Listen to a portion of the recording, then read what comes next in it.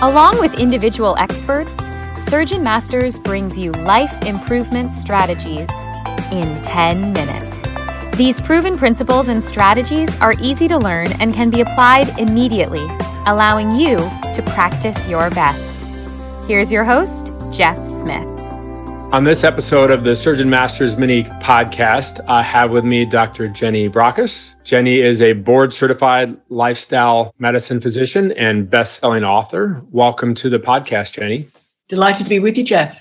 Very nice to meet you. And like a lot of surgeons, I understand you got into medicine because you were very intrigued with the human body and how it works and sometimes doesn't. I also know that you're a staunch advocate for physician well-being. So help us improve the well-being of our audience. Tell us a little bit about your background and your interest in these areas.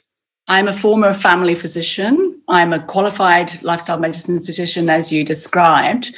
And I'd always wanted to run a family practice. That was my dream. That was my goal. And I achieved that. It was highly successful. Loved my work, loved my patients, and gave it my all. But being a perfectionist, being a high achiever, being a workaholic, and I call myself a recovering workaholic even now, I didn't know when to stop pushing so darn hard. And I burned out eventually, which meant that I actually lost my practice. It took me 12 months to recover. And in that 12 months, I was able to actually step back for the first time in a very long time to actually sort of think about who I was, what I was doing, what I wanted to do, what my values were, and what needed to be done differently. Lots of people said, Jenny, you were a great family physician. Please come back. We need you. But I knew that if I did, I would end up back in the burnout zone. And I didn't want to put myself or my family through that again. So I decided to do something differently. And I was fascinated by all the new science that was coming out that was really highlighting that we are doing ourselves a massive disservice by treating ourselves as machine rather than human. And we actually perform much better and we feel so much better when we actually acknowledge those physiological and psychological limits that we all have, but we choose to ignore because we're so caught up with our passion and our sense of purpose that we forgot just to sort of stop and draw breath from time to time. So I have moved into the well-being space, and I'm particularly hoping that many physicians and surgeons will also take this on board, because it's one thing to love your work, but you don't want to sacrifice your life for it. That's fantastic. And I suspect that you're hoping to help other physicians and surgeons do this before you ever get to that point where it's that you feel like you can't go back. Absolutely. The trouble is with burnout, I mean, there are 5 stages that are described, but most people have no idea that they're burning out because our normal is to always be super busy, to always have the next patient waiting to be seen, to always be on the next phone call or the next urgent case that needs to be sorted out. There's never this sort of let up. And because we expect it, we think this is normal. And when it ramps up a little bit more and a little bit more and a little bit more, that spring gets tighter and tighter and tighter, we don't notice because we think it's our normal. And that's the problem, which is why so many people don't do anything about it until they do reach the critical point. I have to confess, I do have those workaholic tendencies. I think a lot of our audience might. I can't know that for sure, but I think that it'd be helpful that we start practicing some of the ideas that you think would help. So what's a big idea that you think our audience could take away to start making a difference, even if it's just something small? The one thing that I've learned, and it's taken a long time to embed the habit, is to actually give myself permission to take a break during my workday and at other times as well. Because otherwise, the tendency is we wind ourselves up to full speed at the beginning of the day and we just go all day long at high speed until we fall down exhausted at the end.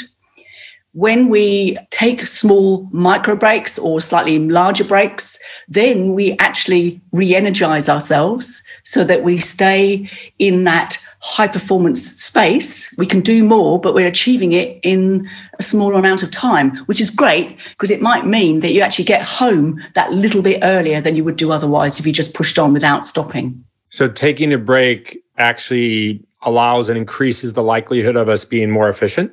Absolutely, it does. And there's plenty of research to back that up. It sounds like you're talking about different concepts of taking a break. So share us a little bit about what you mean. Well, I see that there are three main sorts of breaks. And the first one is a sort of micro or mini break, which is just a couple of minutes. So in between seeing patients or in between cases, you just take that couple of minutes out to defrag, stop, refocus on, leave behind what you've just achieved and move on to what you're going to be doing next. It's about taking that time just to look outside. I mean, depending on where you work, obviously, if you're not operating theatre, you may not have windows, but if you have a window to look outside onto a green space, 30 seconds has been shown to help restore attention fatigue. Because if you've been operating, in high intensity, focusing really hard, it's exhausting. But it only takes that 30 seconds of looking onto something green, where it's a plant or something. And if you haven't got a window, a pot plant will do, just to give your mind that break it needs so that you're then better placed to focus on what comes next. So that's the sort of mini break I'm talking about. The next one would be what I call a midi break. And that's the sort of thing which is a longer version. It could be sort of 10, 15, 20-minute break. And that would be something like taking a proper lunch break, taking a tea break with a colleague where you just have time to defrag and refresh yourself. I think sometimes just having a chat with a colleague, not about work, but about something else in your life can be really helpful just to give yourself that little bit of distance. It's about making sure that we take a break from what we normally do. Obviously in a surgery you may not be using technology a lot, but certainly in a physician's rooms, we spend a lot of time on technology, using a computer and being online, looking at a screen all the time, and that's exhausting. So just having a little technology recess for 10, 15 minutes can be great, just to sort of give yourself that time to chill and be still. The studies have shown that if you take a couple of micro and midi breaks across your day, then you do feel more energized. And you know what it's like when you feel more energized, you feel more motivated, you feel more competent, you're more confident, and you get more done. And it's in a shorter period of time. And you've got more energy left over afterwards, which is another bonus as well. So you're not feeling quite so exhausted by it. And the last form of break is what I call the big break or the major rest, which is about taking holidays. I don't know what your experience of this has been like, Jeff, but I know that quite often we see ourselves as indispensable. There's always more work to be done. We don't want to be seen as a slacker. We don't want to leave other people taking up the load. So we defer taking our leave. We don't go on holiday. And during COVID, it's been so intense. I've spoken to so many people who have worked harder and for longer than they've ever worked in their lives. And they didn't take any time off at all in 2020. And no wonder they had all mostly reached the point of complete and utter exhaustion. So factoring in that vacation, because I know that when I take a holiday, I come back feeling so much better. I feel more energized.